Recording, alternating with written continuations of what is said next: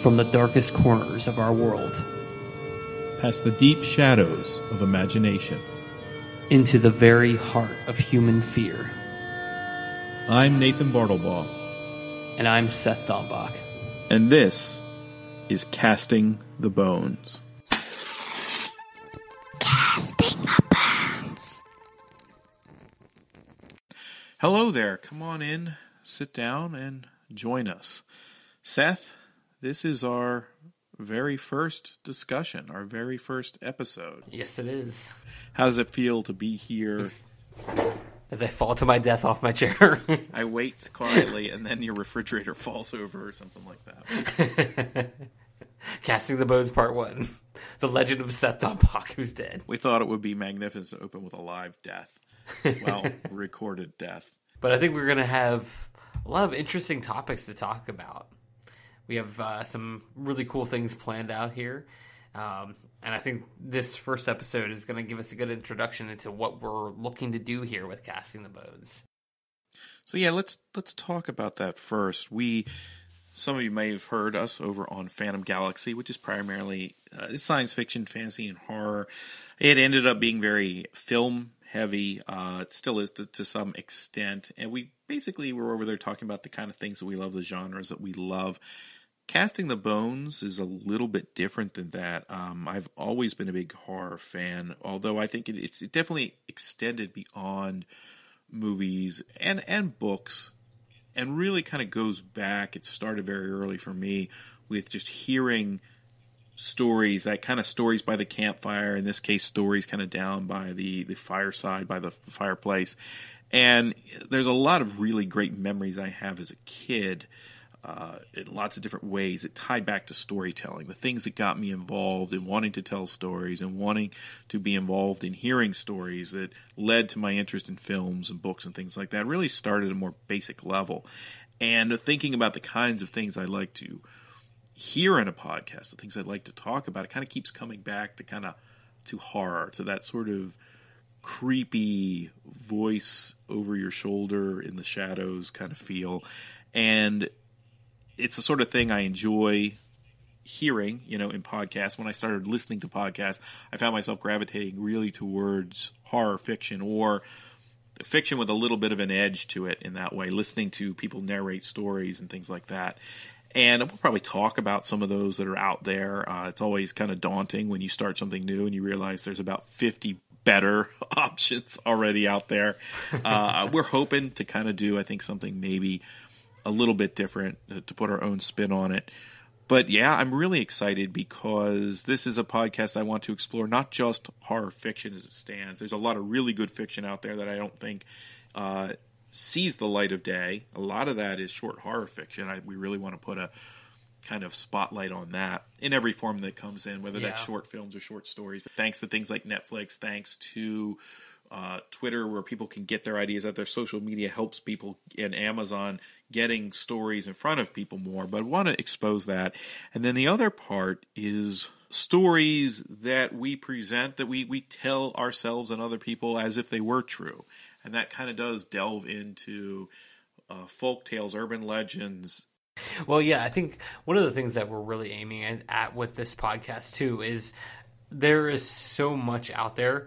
But I think what we want to really get to is what's at the root of fear, what's at the root of horror itself, and what is the greater implication that it has on us as a society, as a group of people, because these are stories that are rooted in our history. They've been around for such a long time.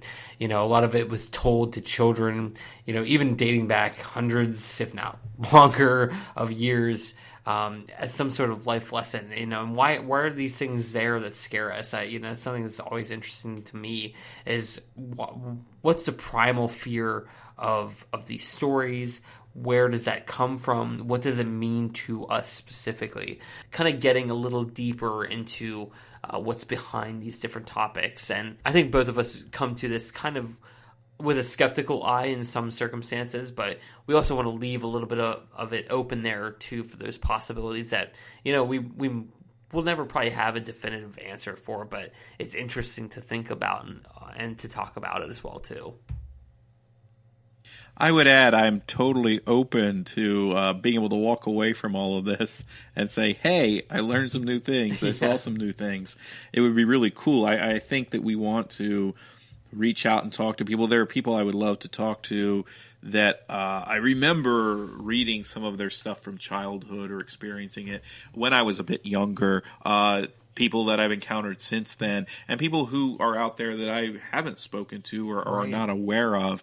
And I really want that to be this kind of journey every week, or as often as we get these podcasts out, where we're hoping for every week, because we're going to have these split up. We're going to have one segment that is specifically this discussion and some small little kind of expose pieces on individual stories and legends and things like that. But then we also are going to have a sort of fiction piece where we'll be narrating fiction, creating some radio plays, and we'll have some information at the end of the podcast where if you have your own experiences that you'd like to submit to us, or even if you'd like to be on the podcast, if you've got some art or something that you want to bring to us, stories or fiction, we'll have a place for that.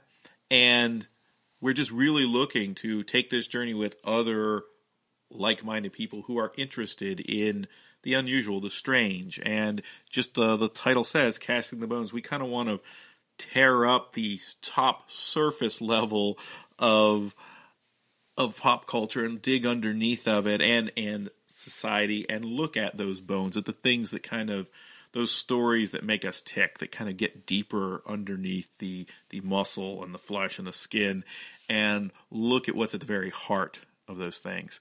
So I feel like a really good place to start discussion-wise. One of the things I want to talk about tonight, I sat here trying to think of what do I find really scary, and I kind of kept coming back to this initial point of childhood fears, of childhood haunts. And I think it's because for me, like I mentioned already, it's really rooted for me. My love of this stuff started very early. Yeah. There's a lot of emotions and a lot of visceral feeling tied into things I experienced when I was young. I think sometimes the kind of horror fan or fan of the unexplained that you are is dependent sometimes on where you came to it and when you experienced it.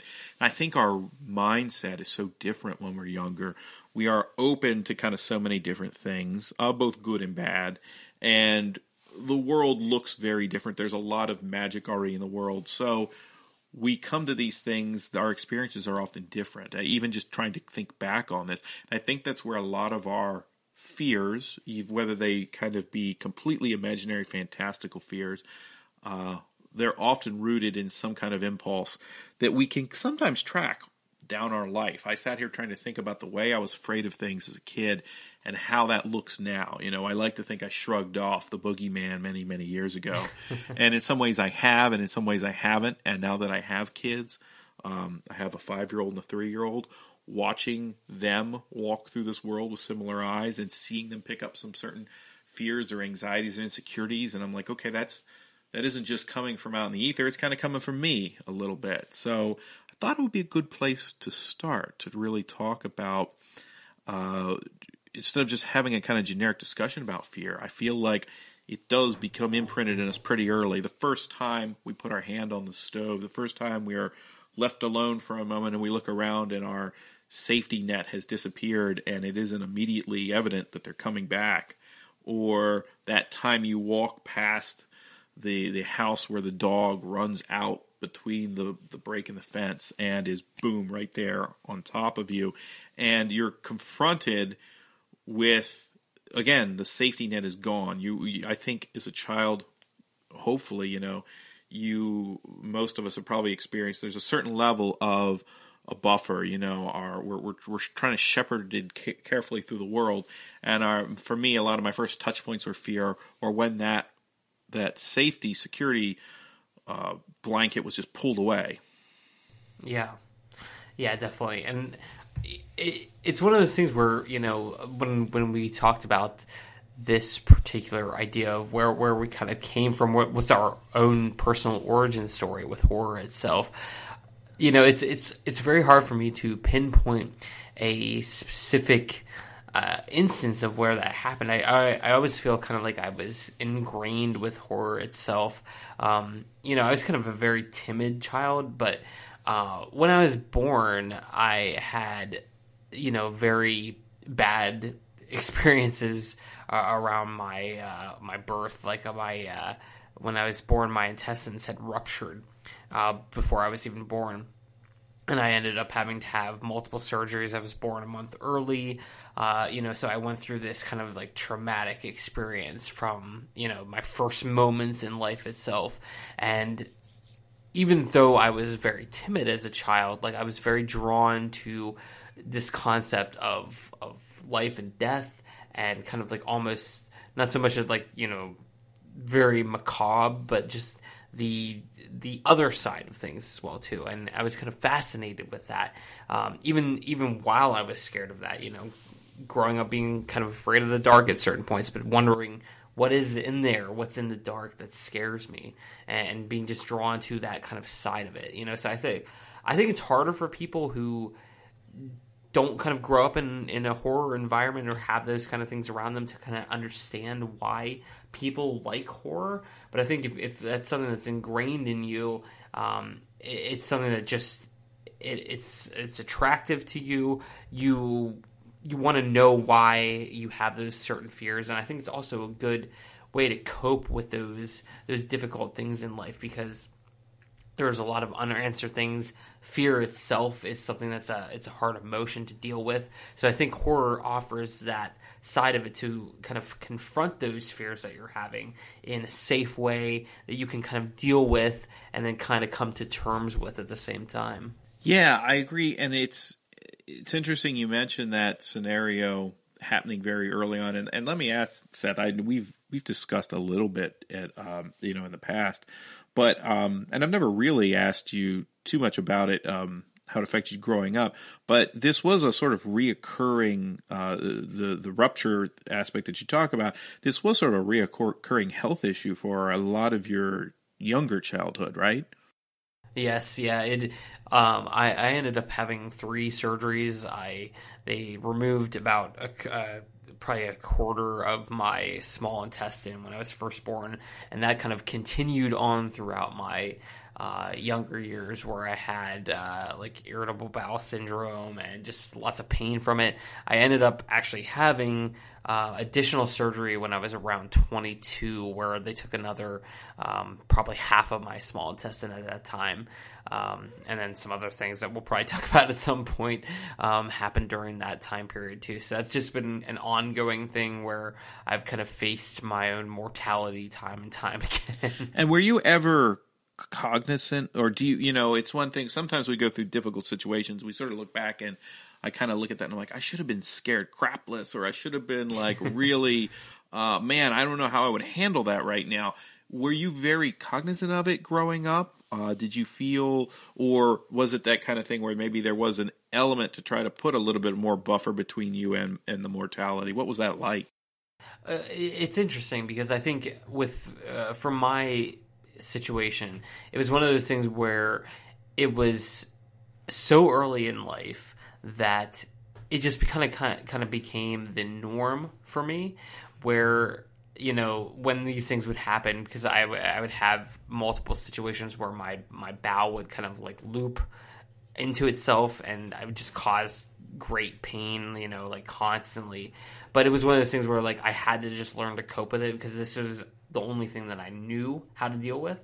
But it also made me kind of have to confront, okay, life isn't always going to be easy. There are going to be tough things. There's challenges in there. There's the uncertainty of, is this going to, harm me? Is this going to kill me? What is this, how is this going to affect my life? So it's one of those things that you're kind of forced into as a young child.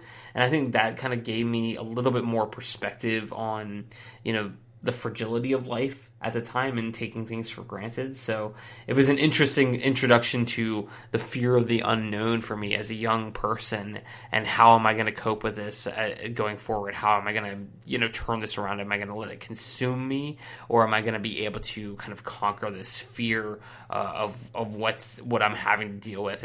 Am I going to let this best me, or can I overcome this?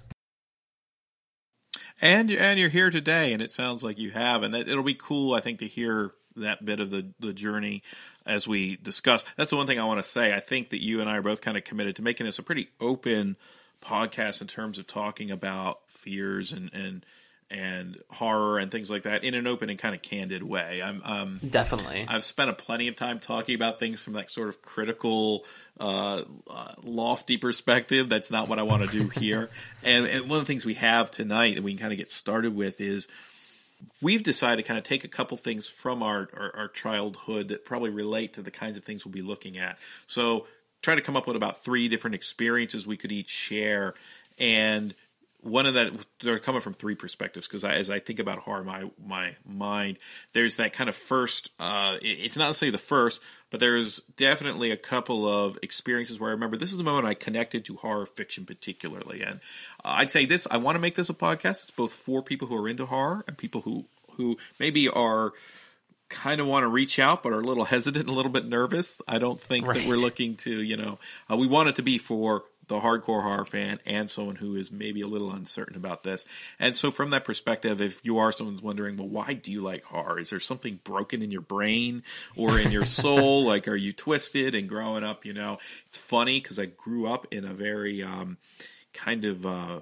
very conservative Baptist background. When we were growing up, when I was very young, we lived in this, it was basically, sort of 2 houses conjoined, but the other side of the house, my grandmother and grandfather actually lived in the house, and he was a Baptist pastor. The funny part about that is most of the really creepy stories I grew up with came from him. You'd have him on a Sunday morning in a real passionate, sermon, and then he'd be telling some kind of horrifying story about Bloody Mary or something in the basement next to the fire with the same sort of, I always appreciated about him that he was able to kind of go between he saw appreciation in those stories and value in those stories.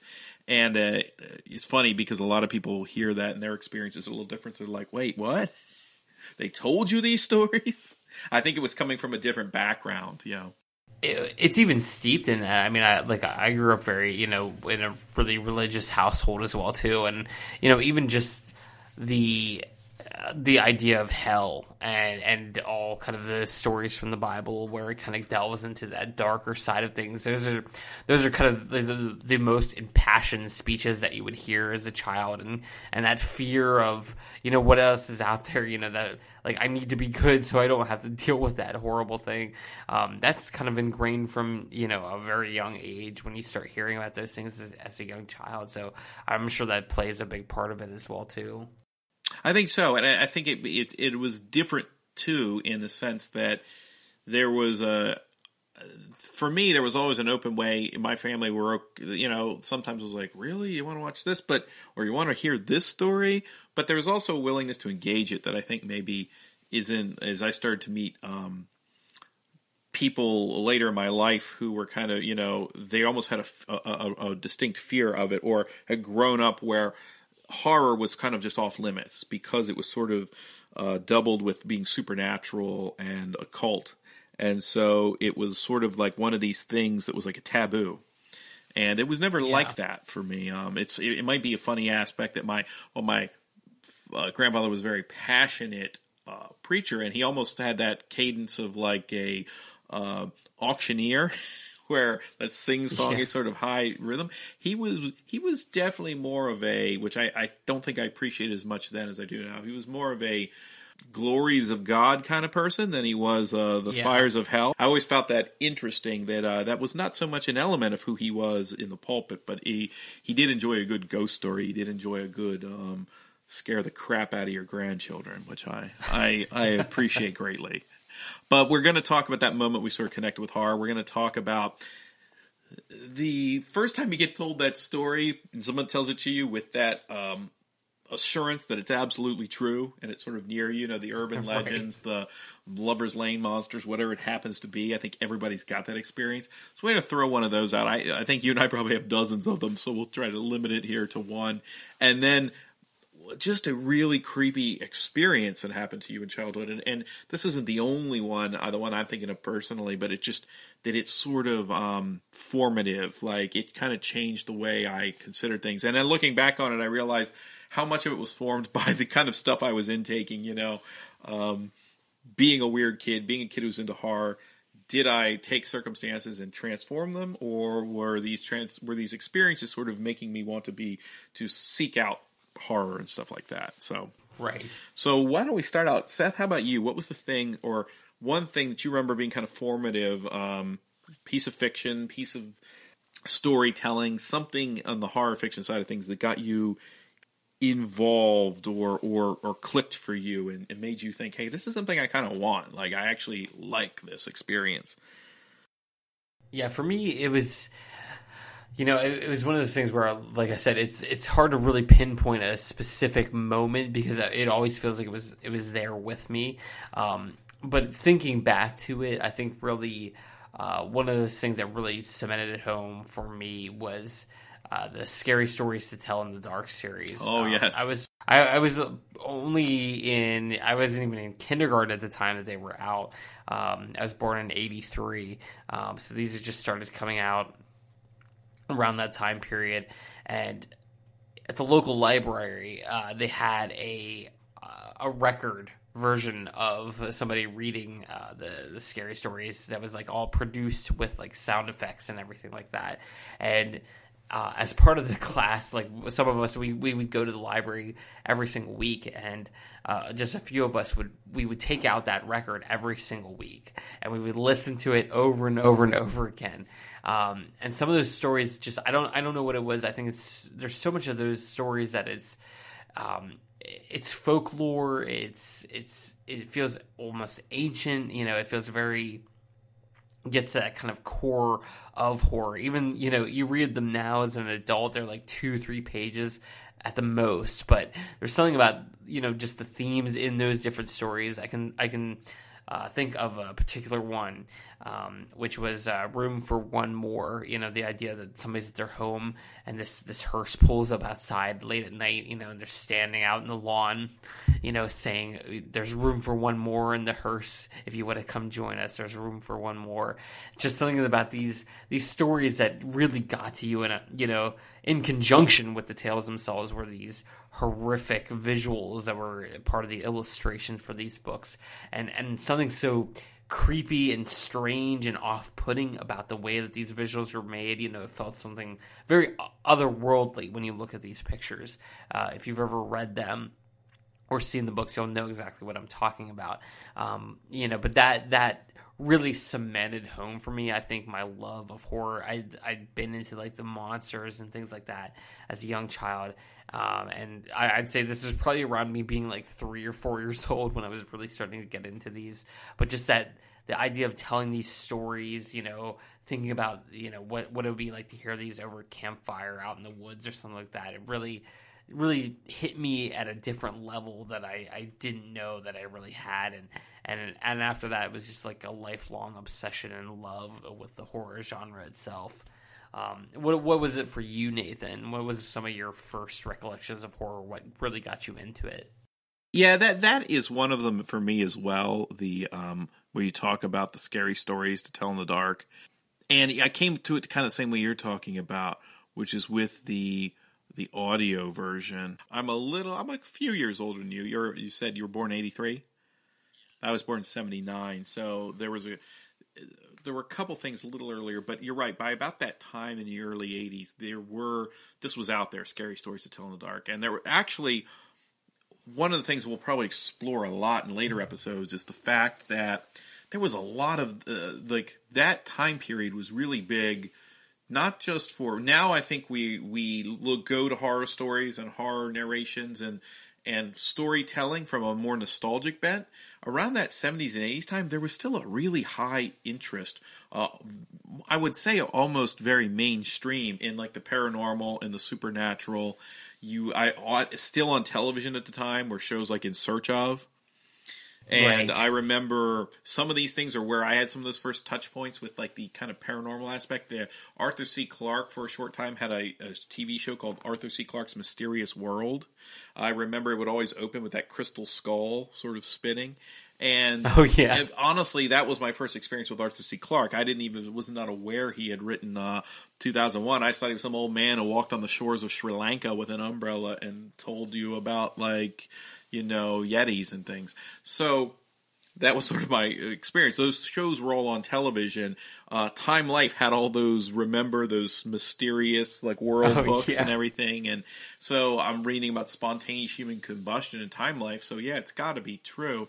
And I mean, those supermarket tabloids, that was not really just a drop in the hat. It was, everything was like that, and you can kind of see it reflected in the culture at the time. So storytelling collections, there was a whole, your paranormal section in the library was still a niche thing, but it was rather large. There were a lot of books there, a lot of them by the same authors. And the Scary Stories to Tell in the Dark was definitely purely from a folklorist standpoint.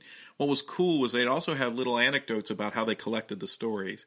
And Alvin Schwartz was the writer, and Stephen Gammell did those illustrations, which the books would have been nothing without the illustrations.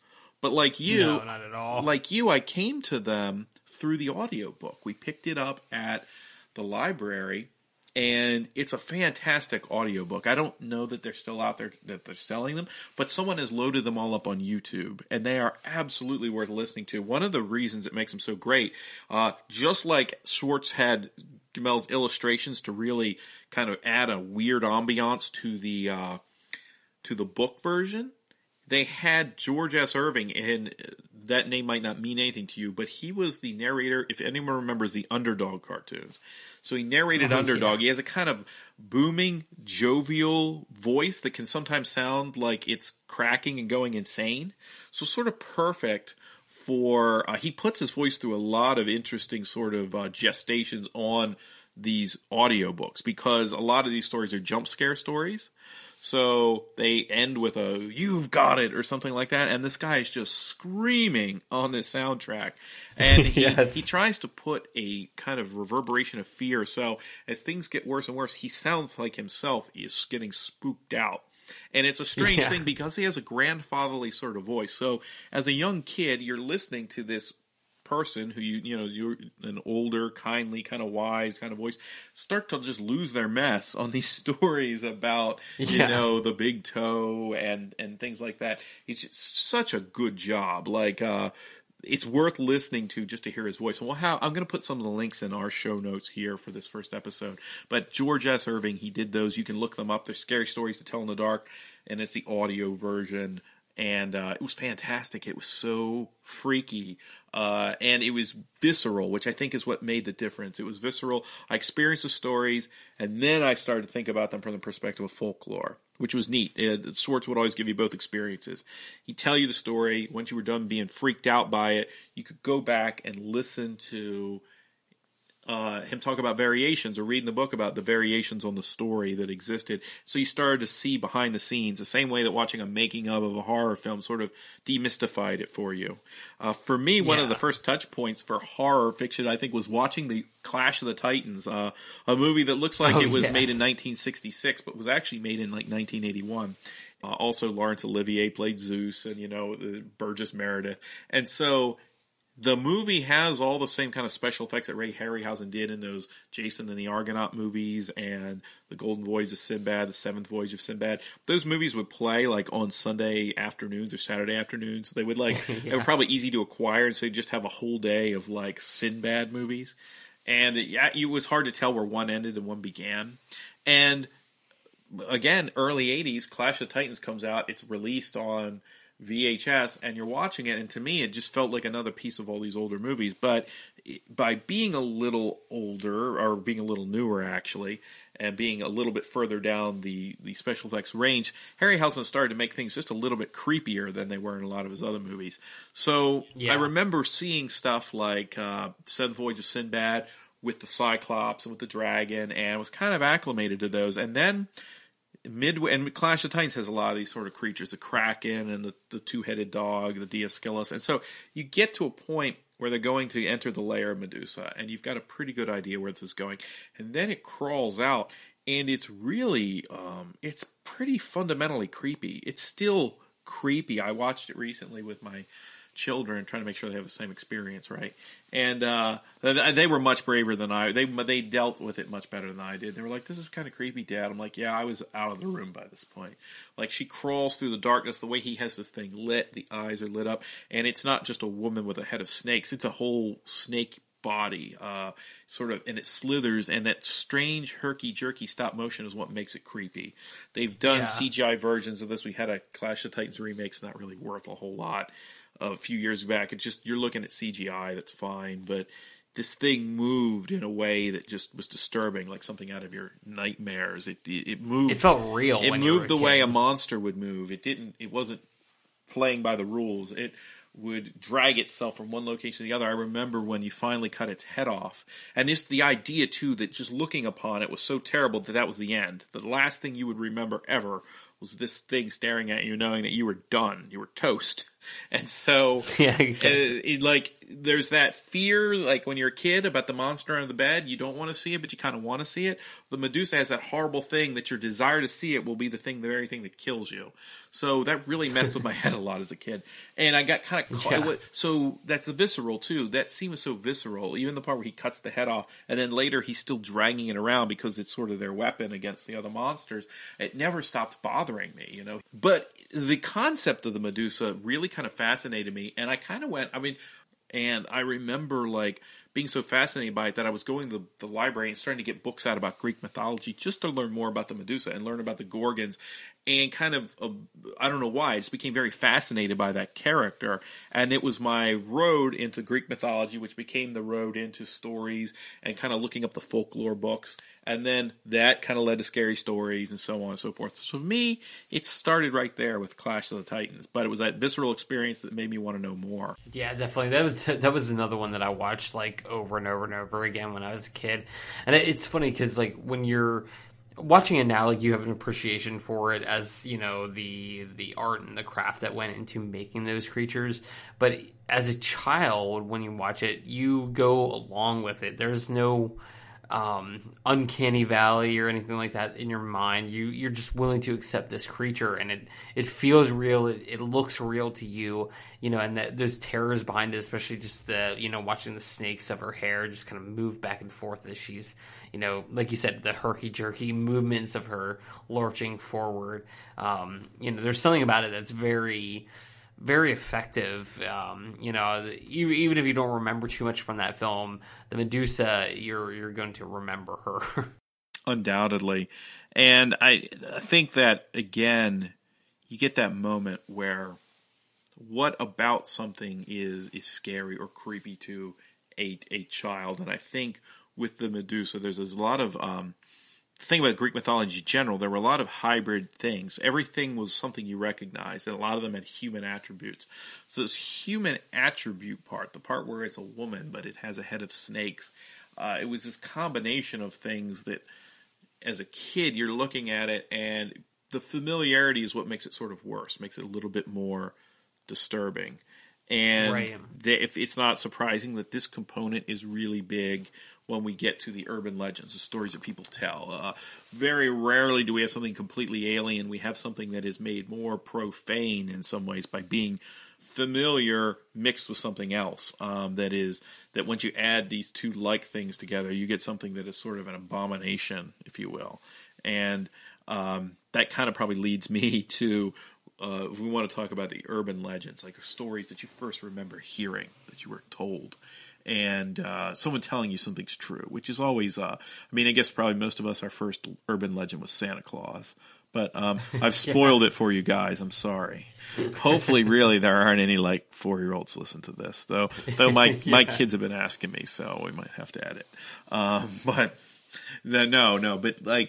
in some ways, it's true. That's probably one of the first ones, and it's always a kind of dicey proposition because it does become that point when you either figure out that you're sort of playing a game that has certain rules to it, and you realize these rules are different than the rules that govern the other things your parents tell you, you know. And I think somewhere along the line early on, and I think any kid who's drawn to horror probably picks it up pretty quickly, is that, hey, this is a game. And there are rules to it, and it plays a little differently than the rules that if mom and dad tell me not to do this thing over here, it's a little different than sleep tight, don't let the bed bugs bite, you know, or that kind of thing. That there are rules to it. When you try to merge those rules together, you get problems. So I feel like growing up, at some point, that was a natural progression. There was no point when I felt like, you people have been lying to me. Why do you want to make me afraid? And I think this is true for most people. You reach a natural progression where you realize that something is a story. You sort of instinctively feel it. It doesn't necessarily make it less scary to you because if you are if you're someone who thinks about things, you realize that you can't necessarily prove it's wrong. Maybe you just haven't seen it yet. And so it always lays in the back of your mind. But you basically realize, or you end up living in a lot of fear. And that wasn't me. I remember thinking these stories are probably not true, but I guess I don't really know that they aren't. Strange, because one of my first memories with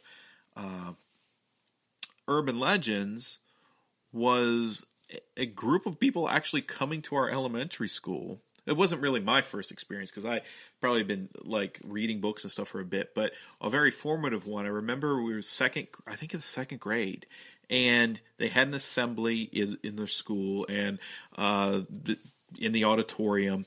So this is like mid '80s. So it's definitely one of those. At the time, I lived kind of a Dublin. This is Dublin, Maryland, not Dublin, Ireland. That would be much cooler. I probably had a lot cooler stories if it was Dublin, Ireland, but no. It's that kind of Harford County, if anyone knows. Seth and I are both in the same basic area. You're in Pennsylvania. I'm here in Maryland. I'm in Baltimore, Maryland. But I grew up a little bit further up, a little closer to Pennsylvania, in Harford County.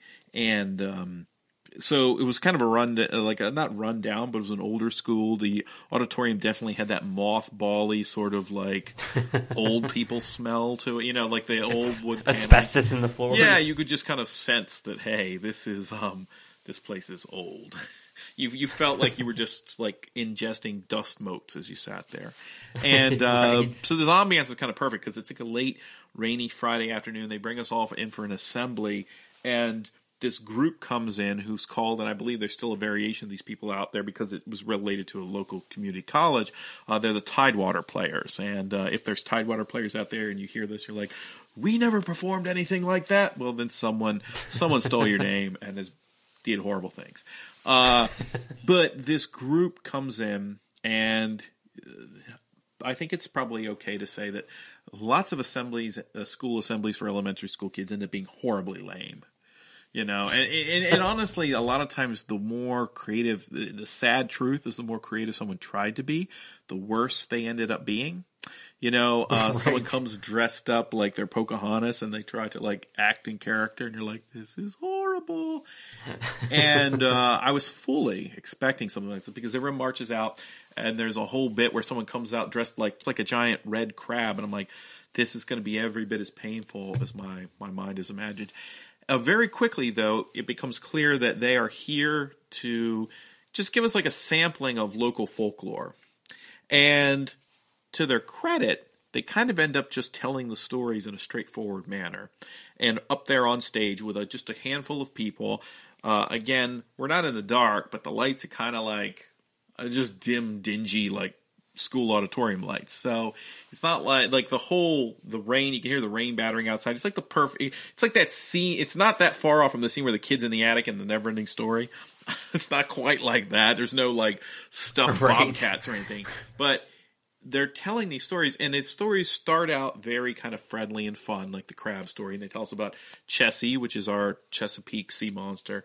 And then they start getting into stories like, hey mom, I accidentally dropped the liver I bought from the store on the way home, but it's okay. I found a dead body, and I took that liver, and I'm bringing it back. And but then later, that body comes back looking for the liver. Literally, that was one of the stories they told this group of kids. And it was all the different elementary school grades from first grade to fifth grade sitting in this auditorium, listening to this old guy in his probably early 60s pantomime pulling the liver out of some 20-something kid laying on the ground. It was impressive. And they went those stories. They did the Golden Arm kind of stories, all these same basic iterations. And then they got to something I had never heard before, which was the Pig Woman.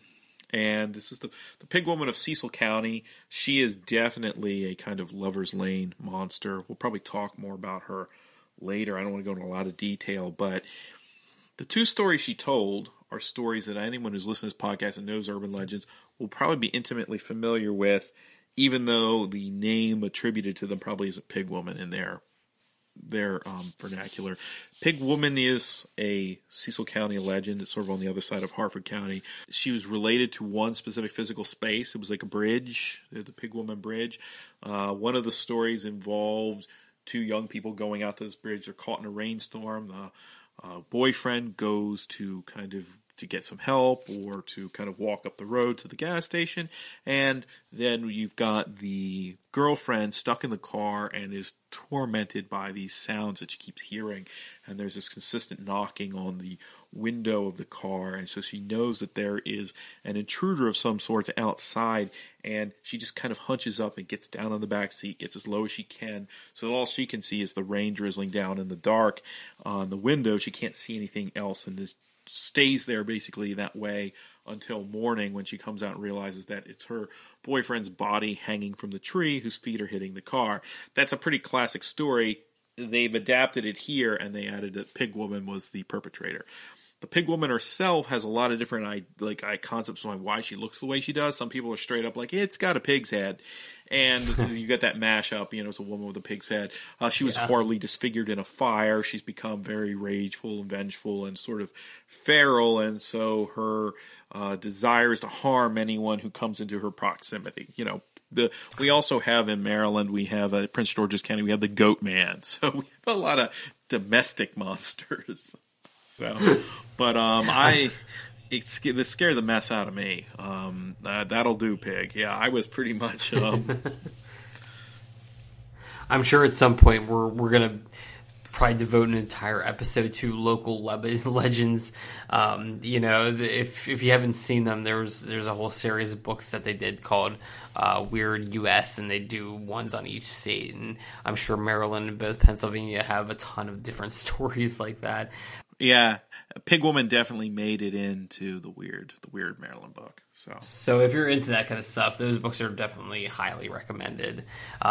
For me, mine was not a story that made the cut into those books, but it was something that left an indelible mark on me nonetheless. There was a story called The Hairy Hand, and I first heard about this when I was in the Boy Scouts. I was probably a Cub Scout, so I was fairly young when I heard this, and we were taking a camping trip. The Hairy Hand, is this a cautionary fable? Yeah. It's called don't mess with the janitor, son.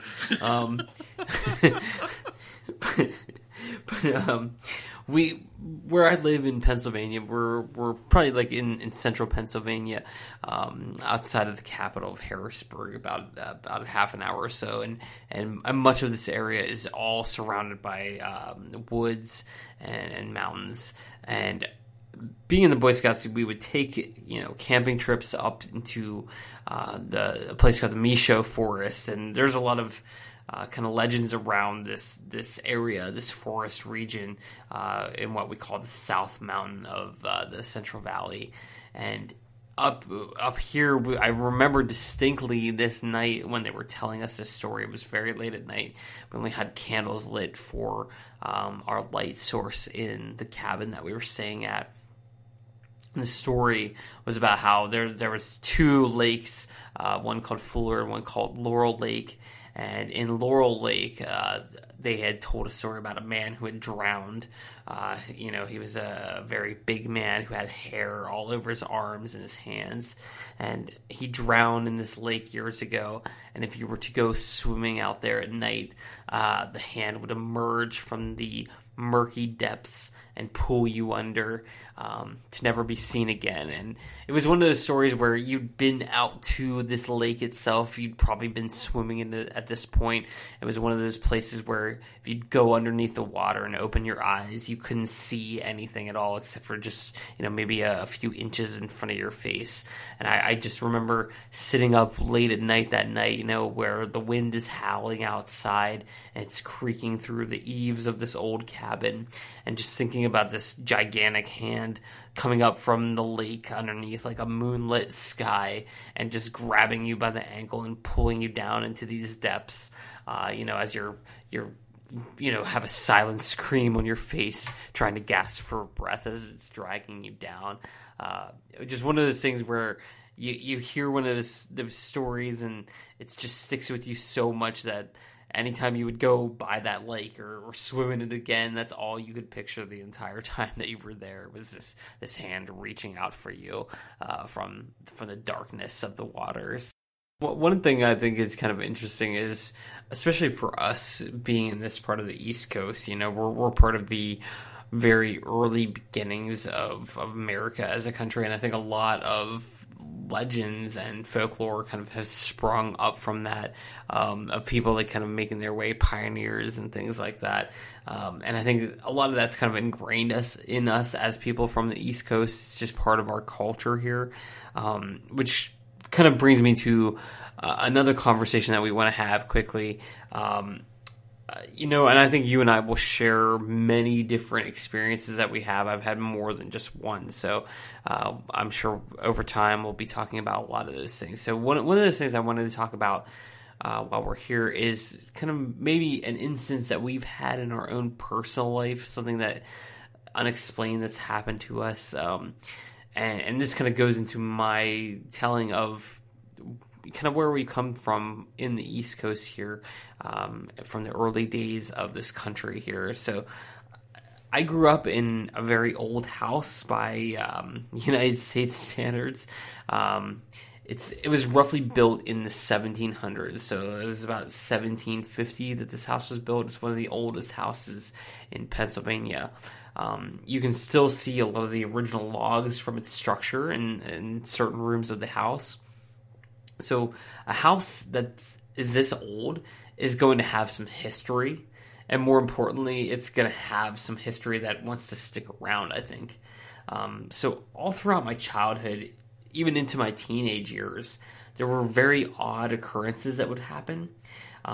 It started off very subtle, as things like this will typically happen, but over time it grew in its own way, making its own presence known to me. I think in a way, the things that are left behind might even wait to introduce themselves to you and leave their mark on you. Once you begin to kind of join them, you've started to put your own history into a place. So they start to reveal themselves to you over time. From what I can remember specifically, some of the first instances of something that was just very slight, or it could just be mistaken for common happenings, it started off with things like cold spots. So this is a house, again, as old as it is, they can be quite drafty at times, but that doesn't fully account for this particular feeling. So sometimes you'd be in a room that felt warm all over by other standards, and then all of a sudden you'd be brushing up against space where the temperature around it dropped by what felt like maybe 30 degrees or so. Something like that you can kind of brush off at times. You can push something like that aside without much of a moment's notice to it. But then lights turning on and off by themselves is another thing altogether. So I think when their visibility began to grow, these entities, it's like they became emboldened to start toying around with us. It never felt like anything that was really outright malicious, but it did feel like they were like playing jokes on our family. You would turn a light off in the house, and then you'd come downstairs and they'd all be on.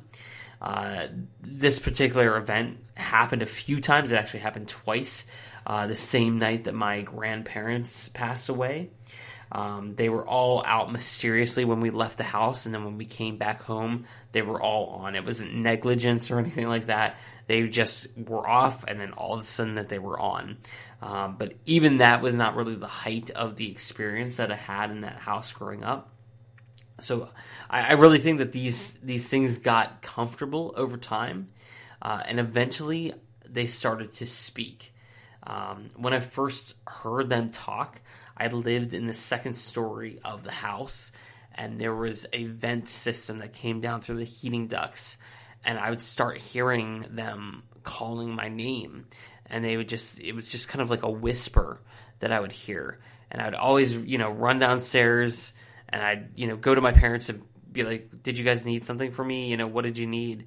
And they'd be like, I didn't call you. None of us called you, but I just, all of a sudden just hear this whisper over and over. It sounded like it was coming from the vent. It sounded like it was coming from the wall. Just these multiple voices just calling out to me. And, I never knew what they wanted from me, but it was always like they just wanted to let me know that their presence was there. And like I said, it was not something I ever felt that, I was in danger, but I always knew that there was something else there with me, some kind of energy that was hanging on, and I knew that we were there, and that we were, even our story was becoming a part of this house that they had incorporated as well too. Seth, how old were you when when they started to speak? I was probably around 7 or 8. And what's really interesting is that I'm now living in that house again. And we moved back into this house as my parents had gone into retirement and are now going across country. And what's funny is my daughter has actually come to me and told me that she's hearing her name being called in this house again. I didn't prompt her with this. I never even told her that I'd had that kind of experience. But just a few days ago, she had actually come to me and told me that sometimes she hears her name being called in this house. So it's like it's passing on generation after generation. Now, you have headphones on, or basically you got speakers. So, if I'm assuming that things I'm saying right now are being broadcast out in your house, so I'm just going to put out an invitation. If any of you wants to be on the podcast, I would be more than happy. You can speak for an hour if you want. We want to hear you, so yes. Come let us know.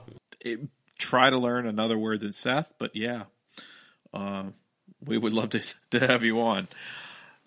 That's incredibly creepy. So yourself, your daughter, now during the time that occurred, did anyone else in your family did you ever talk about it to them? Like outside of saying, hey, did you guys call my name? Did you ever have a discussion, or did anyone in your family ever sort of have that moment where you talk and realize that someone else has had a similar experience or something comparable, or is this something you sort of carried along?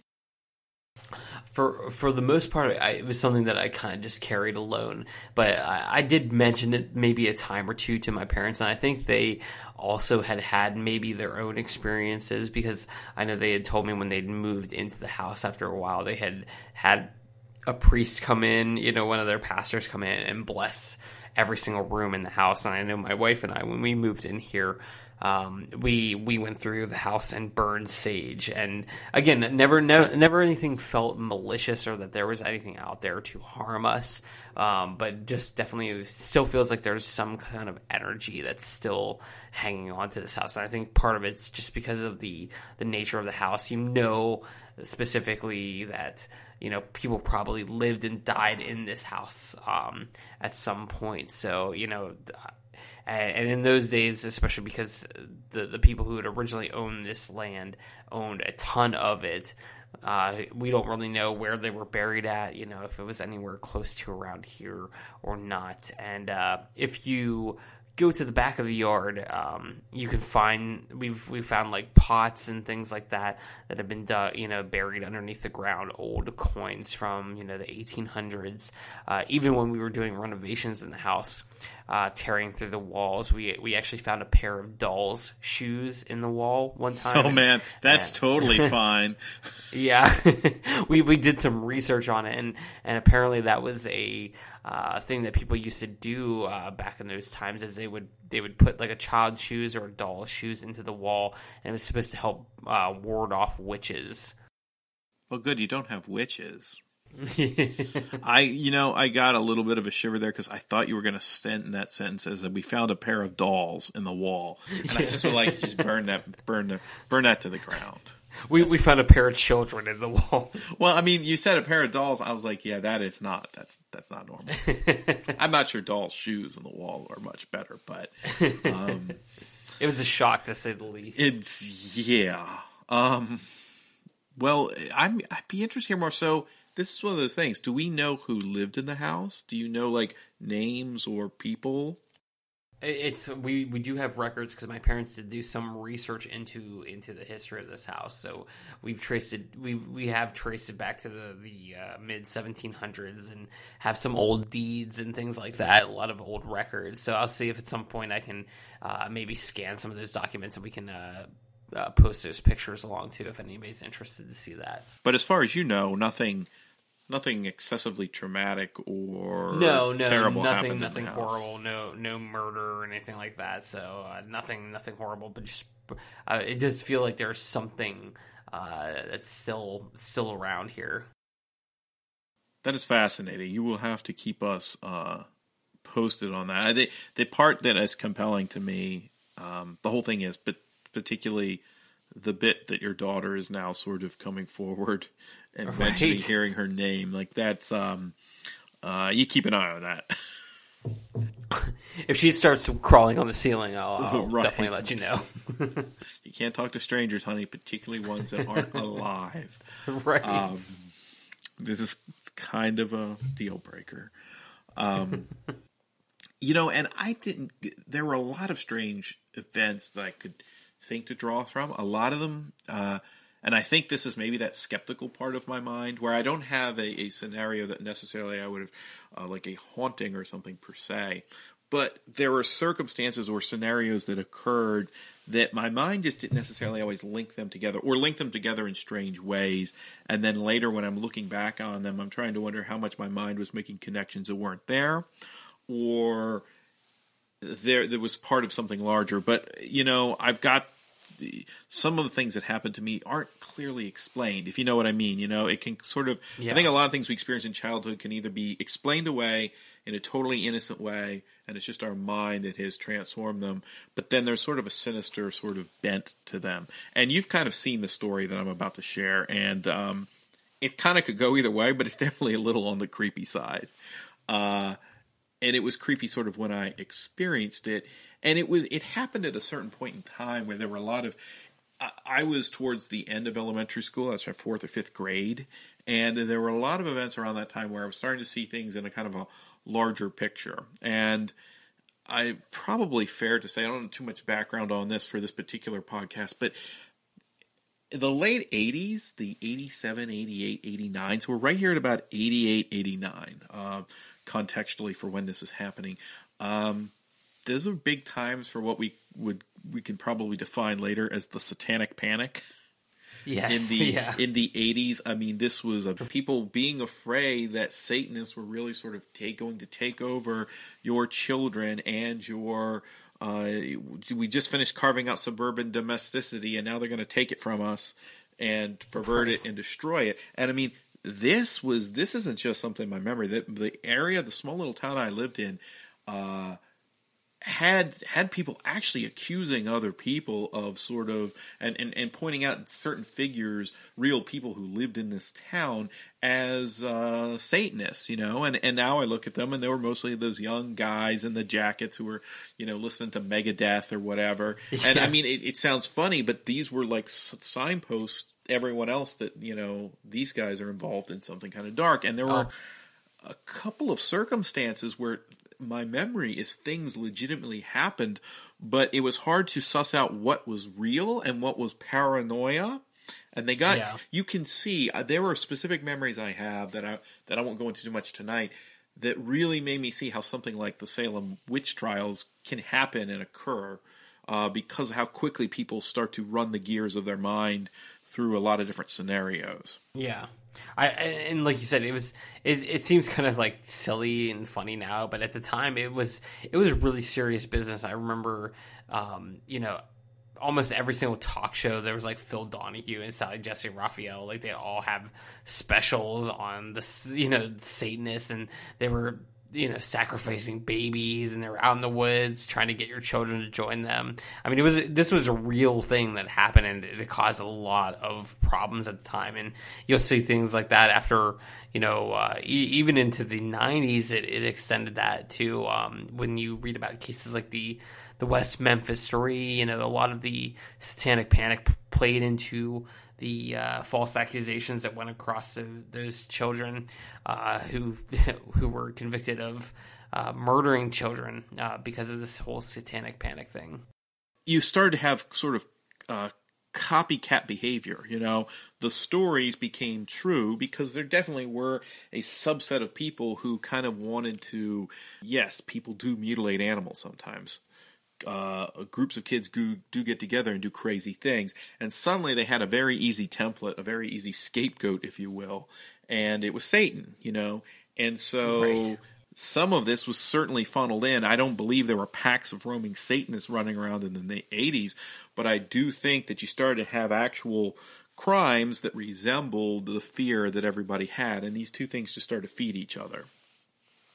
That kind of is the subset of what's going on around this, but I'm only sort of partially aware of it as a kid, I'm aware of it when it becomes presented.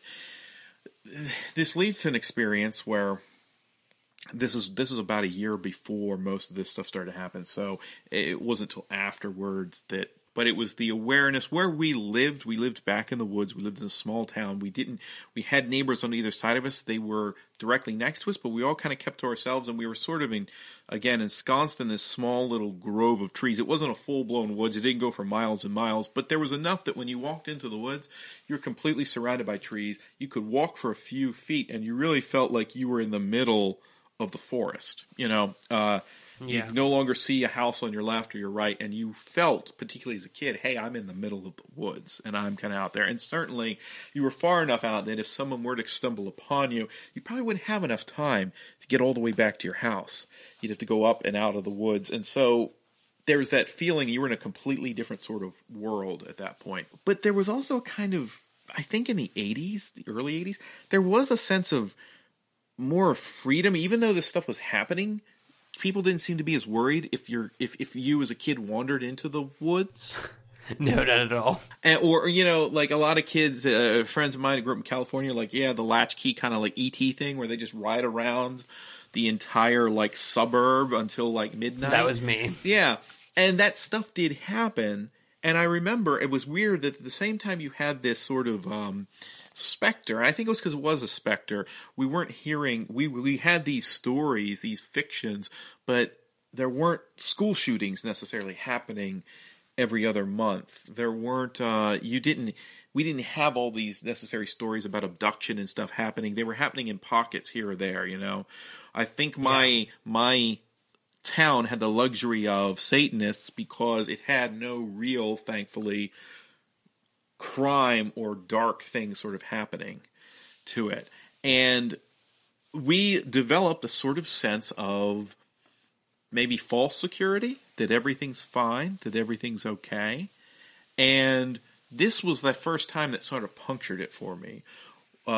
Just in a sense of I thought about I don't know that much about the place I live.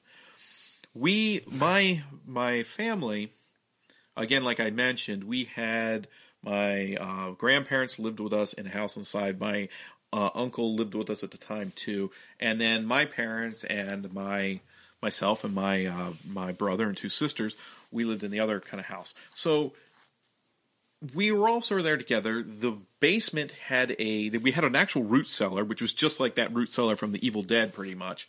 You couldn't get to it by growing down, but if you walked outside the house, it had an old rickety door, and you would walk into the root cellar. It had a root cellar. It also had another kind of larger basement with an actual furnace in it. So we had a wood furnace, and we would gather wood, and sometimes there would be down trees in the back of the woods, and all the neighbors, we were sort of the agreement that, hey, we can go down there, we can share these things if trees are down. People would just drive their trucks back, cut some wood, pile it up, and then bring it back. And the way you could go directly through the back of my yard, it was interesting because the yard was sort of like a perfect thing for a kid, because you would walk out and there was rock walls, literally handmade rock walls that kind of ran down and separated it from the other two houses. And there was a big kind of creepy shed in the back, like a big, almost more like a garage than a shed, and you had gardens and everything. And then beyond that was the woods. And once you were in the woods, like I say, you were just sort of ensconced there. And we would go down there. We would ride with our dad down to the actual place where the trees were downed. And then we would kind of hang out down there on some rocks that ran over a stream and just sort of hang out there. We would bring like, I don't think I had baseball cards, but I had probably like Topps trading cards of some manner. They're probably horror cards or something. And I remember just sort of hanging out there, and they would be cutting the wood, and it'd be like a fall day usually. And or sometimes maybe it would be right around that time, like October going to November, when you need to kind of pile up some firewood. And we were hanging out there one day, and it was that kind of day where there was a lot of wood to cut. We were sort of disconnected from that whole process. We'd helped move some of it, but we were kids, and we were like, yeah, we're done with this. And we decided we just wanted to go back. It was getting colder. It was the edging towards like 3 o'clock. And a 3 o'clock on like late October or November, it's starting to get kind of dark, and it is getting colder. And you're sitting there, and how much longer am I going to be sitting here? It's Saturday. I'd rather be back watching TV or, doing something, even reading a book. I mostly just don't want to be cold anymore. So we're there on the rocks. We kind of, Father know and my uncle know that, hey, we're going to go back. And that was okay as long as we went directly back. You just walk directly back. So we head out. We had walked these paths before, so we knew exactly how to get back. It's also everything's covered in leaves because it's the fall. So when you know what it's like, Seth, to look out, and everything is basically like a big blanket of leaves. Some of them rotted, some of them crunchy, but everything's, there's not a lot of differentiation. You're looking for where trees thin out and there's a sparse place to walk, but you don't really have a clear path. You're just sort of trudging. The other thing is what that whole experience sounds like, because everything is you're basing everything off of where you can hear the crunch of leaves. And while you're walking, you can't hear anything but your own feet because it's whoosh, whoosh, whoosh, whoosh. You're just sort of trucking through leaves. And when we would stop, you could hear any kind of movement anywhere else. So if something moved on the left side up on the bank, you could hear it. And you're used to hearing things move, and there's an animal, a squirrel or a fox or something like that up on the hill, and it would dart, and it would cause enough movement that you'd have a cascade of leaves fall down the hill. And the level was such that we were sort of lower than everything on the left and right of us. So we would literally look over and you could see a kind of hill cascade down, and then a ridge that you could look up on, and everything that would be up there in that portion of the woods, if there was an animal staying there, you could look up and see it up there.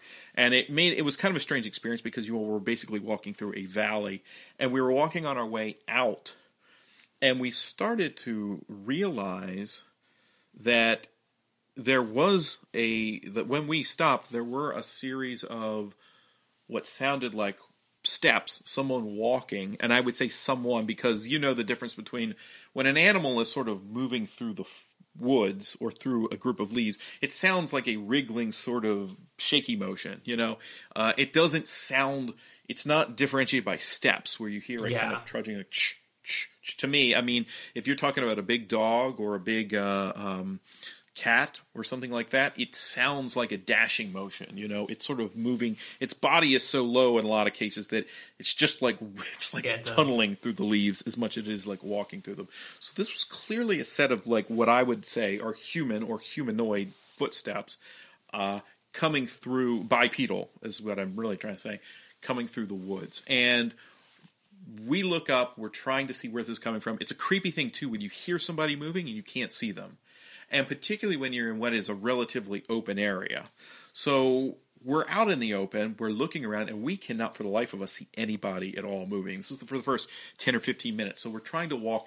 We also end up kind of walking off the path because we wanted to go home, but we also didn't want to just run right up. We were sort of like, oh, let's walk by. There was one big tree that was a big hollow tree. It had a hollow center to it. And one time we had gone up there and there had been a possum like inside of the tree. Thankfully, we didn't put our arms in, but we saw it and we're like, oh, it'd be cool. Let's walk by. We'll see the possum and then we'll come back up. And so we were walking for about 10 minutes where we didn't see anything at all. We also had this feeling of, hey, this is all kind of safe because eventually the only thing we'll hit if we keep walking will be the border of our other neighbor's yard. We know those neighbors. There was that, again, potential sense of security. Now, what we weren't thinking about is the fact that really this whole area is open. Anyone can wander in from anywhere. This incident I mentioned with the cats, the school I went to was only about 2.5 miles from where I actually lived. But I'm not thinking about it because I'm in the woods and it just feels like you're in a different place. It isn't long, about 10 minutes go by when we are able to actually turn around and finally see some shape that a person, I say a person, but it was so far away, you could just see them moving on like the horizon, and they were clearly bundled up. Now, they weren't my relatives, my dad and my uncle. They had those like those flannel, super dark red, looks like it's burns it. You can see it once you close your eyes, unmistakable, the flannel like jackets back in the 80s. Like, I mean, they were unmistakable. And our neighbors who did hunt sometimes, they also wore like the orange jackets. So this was completely kind of dark and muted, and you couldn't even quite tell if what you were looking at. Again, it's also getting a little bit dark in the day, but we could see someone moving there, and I'm like, man, that's probably our uncle. He's trying to mess with us in some way. I don't know where he's got, if he's thrown a jacket or a blanket or something, but I don't know what's going on. But we see, it's clearly somebody moving. It's clearly a person standing up, and we can see them moving, and they will pause in such a way that it looks like they're looking at us. They just stop and pause. And it's just, we didn't have binoculars, we didn't have anything like that. We just want to get out of there. Once you realize there's somebody moving in your general direction and you're a kid, you're just like, look, I'm too far to go back to where we were, and we got to get back. But then what we realized is we had wandered out in such a way where we weren't exactly sure how to get back. It wasn't that we didn't, the kind of panicky part when you're like in the 4th grade, when you're like 8 or 9 years old, is, okay, I'm in such a dense part of the woods that I now have to be on a path to get back, because I can't just run through brambles or something. I'm now pushing through what's a serious kind of underbrush, and yes, in reality, I'm about so many feet from my house, but I can't get there this way. And if whoever's behind me starts to come at me, then I don't know what we're going to do. So we keep walking. We get around the side, and then as we have to come back, we realize that rocks are sort of being tossed down the hill to us, and there are rocks on the path. And when we walk back up along the side, we come to the big tree, and we come back down. And the bizarre thing is that, like, seeing this, and you kind of take it, and everything is a magical totem when you're a kid, but it's a creepy experience, particularly when now you feel like you're sort of being pursued. And we see these things. The rocks have clearly, there's a case where they're tumbling down. They've been laid out. When we come back around, they've actually been like arranged on the path in front of us. I remember later watching the Blair Witch Project when I was a teenager, and that just viscerally affecting me because of that whole thing of like what it is like when you walk in and realize that somebody specifically, you feel like someone specifically done something for your benefit, but the kind of thing you don't want people to do, which is lay these rocks out, and they were just laid out in like little half circles on the path in front of us. So about a half hour has gone by now, and we're like, we've got to get out of here. And you're reaching this point where it's in the woods, it's dark. It might be perfectly sunny outside, but about 4 o'clock it starts to feel like 5 or 6 inside the woods when you've got the cover of trees and everything. So we're trying to get out. We walk back down the ravine. So now we're trying to walk around the side and stay in the woods because we kind of don't want whoever's on the embankment to see us. By the time we come back to where the rocks are, the figure is gone. But we kind of realize, hey, this is not good, because if it's not somebody we know messing with us, I don't know what's happening right now. It's that moment you crash up against, this has a feeling of more than it's just my mind. So we try to get out, where we are now just kind of frantically scrabbling everywhere we can. We don't really feel like we know exactly where we are. We're trying to find a path to get back. We come up, and we're just at the point when the ridge meets a small path that will run up right to the back of her house. Like, if I'm 50 feet further, I can see the top of the top of the house itself poking over the trees. I just have to get up there. We get about there, we look over, and this figure, this shape, is a good distance away from us. It's up on top of that ravine I mentioned, where you can see it kind of narrows down to a valley and comes out and at the creek. And we look up, and there is clearly a figure propped against the side of a tree. And they are hunched down. And yes, and it is very, honestly, it is very obviously a person. And they are, but I still can't see them. I can't see their face, which, like, thinking back on this memory and trying to talk it out, be like, okay, what exactly did we see?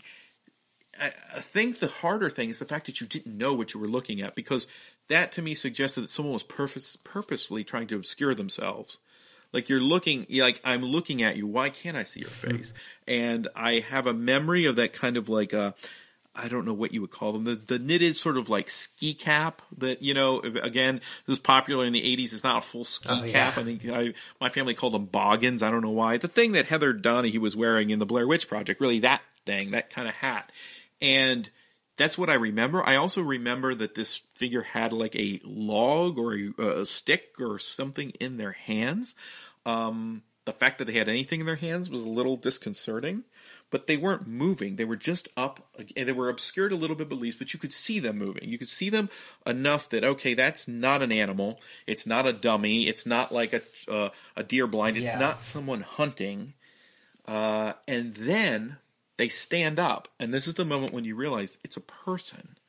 And they start coming down. I distinctly remember kind of the scariness of hearing the leaves shuffling and the rocks sort of trickling down the hill as they're coming down towards us. So at this point, it's like, we're out of here. I'm going to run through brambles, okay? I'm ready to push through whatever I need to push through. And we still aren't quite ready to run, so we kind of get down, we walk up, and we kind of move out of line of sight. The problem is, you feel protected because they can't see you, but you there's that feeling that you're going to come back outside of the bushes, and whoever this is going to be directly in front of you. So we just take off, run as fast as we can. At this point, about 50 feet further, we start to hear voices of people we know calling for us. And it's that kind of thing when suddenly the whole world kind of comes rushing back in. We run up. And the other thing is the voices we hear, this is actually the creepier part, because you'd think this would be encouraging, is you can hear the voices of my father, you can hear the voices of my uncle calling our names. And which is basically alleviating that idea that it could be anybody we know behind us. So there's someone behind me who's been doing all this strange stuff. And I know that the people who care about me are in front of me. And so we burst through the yard like nuts. We're screaming and going off and freaking out. And we feel totally like we've got this story. And, of course, we're kind of the ones in trouble because we've been involved. We went off the path. Or what were you doing? And it takes a little bit for everyone to kind of realize that nobody is being trying to be fanciful or being crazy, but that this thing kind of actually happened and we don't know what happened, and that kind of sets a moment where everybody is a little on edge about it, because I think the first obvious thing is it could it be the neighbors? Could they be involved in it? And then people don't care as much about the crazy little things like, look at this thing I found in the tree and what's happening here. And it's just a very creepy experience. And I remember waking up many nights and just looking out the window and just feeling like I could see that figure standing at the edge, because you could look out my window, our back window, and see the edge of that woods. Oh, that's super creepy. And it's hard because it almost doesn't amount to a lot the further you get away from it. But we had tons of experiences kind of just at the edge of that woods that were creepy. And that particular one, it just in the moment was probably one of the few times I can remember being tangibly afraid of something, but then it evaporating so quickly that it was hard to you look back on it. Yeah. And but it does start to feel strange because you start to have these incidents where, hey, I don't know how safe I was in that moment. I'd like to think it was a neighbor, it was somebody messing with me, but I don't know how safe I really was in that moment. Right, exactly. Oh, that's scary. So, I think as we go along, that's sort of one of the things that it's hard to tell with some of, we always, I think, our lives are always two things. They're the events that happen to us, and then they're the stories we tell about the events to make them make sense. And there are some Yeah. stories in our lives that I don't know that we ever fully, that's part of the process of scary stories, of dealing with fear. It's a way to take it and make it make sense to you. And so I don't know. I can't tell you how much of the story is actually 100% fact and how much of it is what a kid in the 4th grade made of an experience where he felt for a very quick moment that he was no longer safe. And that feeling sort of continued the next year or so. And it only really grew, I think, in general, where I started to think that the places I live aren't that safe. Yeah. Yeah, that stuff definitely sticks with you for a long, long time, too. And so I think that that's a good place to close it up. We've gone on for quite a bit here. But I think what I'd like is we'd love to hear from you. If you have stories and you want to share them with us, you can send them to us. I'll have information with a website and I'll have information with an email here, so you can you can send things to us. If you have a story, you can send it to us in a written form. Just also let us know we have permission to read it on the podcast. We can do that. If you are interested in sending it to us audio version, I'll set up some places where you can send us audio files as well. We are not agreeing to necessarily air everything we get, but we would love to hear from you, and we would love to present as much of it as possible and have Definitely. Be able to talk about these things. And if you're interested in calling in and talking with us, we'll make that happen as well. So, everyone, thank you so much for joining us for the first podcast of Casting the Bones. And we will see you again next time. Have a great evening. Good night.